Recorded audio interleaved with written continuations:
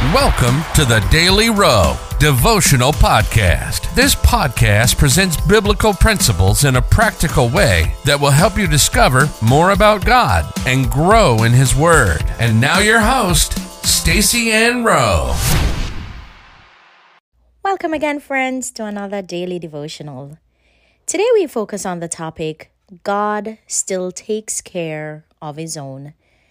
The Bible verse comes to us from Jeremiah 40, verse 4.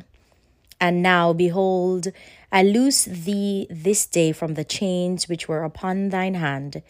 If it seem good unto thee to come with me into Babylon, come, and I will look well unto thee.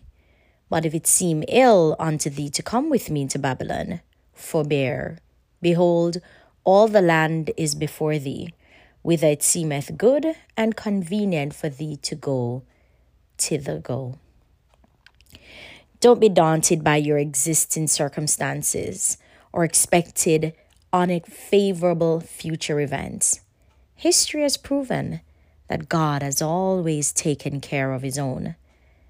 There's several evidence of that throughout the scriptures.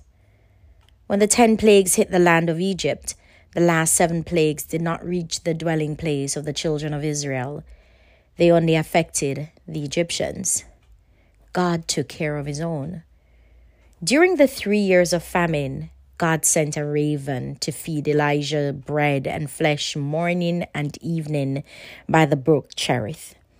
And when the brook dried up, God provided resources to the widow of Zarephath to feed him. It was another case of God taking care of His own. God still takes care of His own. Although the circumstances were different and many years had lapsed since the experience of Elijah, God did for Jeremiah what He did for the Israelites and Elijah. He took care of His own. When the Babylonians took the people of Judah as captives, Jeremiah was still a prisoner. Yet the treatment that he received from Nebuchadnezzar, the captain of the Babylonian army, was as if he was a dignitary. He was the one that loosed Jeremiah's chains and spoke kindly to him. Additionally, Jeremiah was given the option to choose whether he wanted to remain in the land or go with the captives to Babylon. That was favor. However, Jeremiah was not the only one who God took care of during that time. He did the same for Ebed-Melech, the Ethiopian, who was a relative unknown.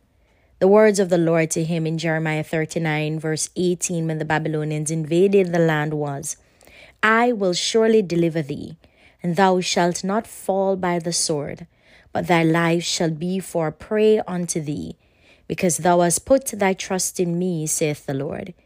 He put his trust in God, and God took care of him. God is consistent regardless of our position. God will take care of His own. Life application. Put your trust in God despite what is happening around you, and God will take care of you. Let us pray. Lord, thank You for being a good Father. I will put my trust in You because I know You take good care of Your children.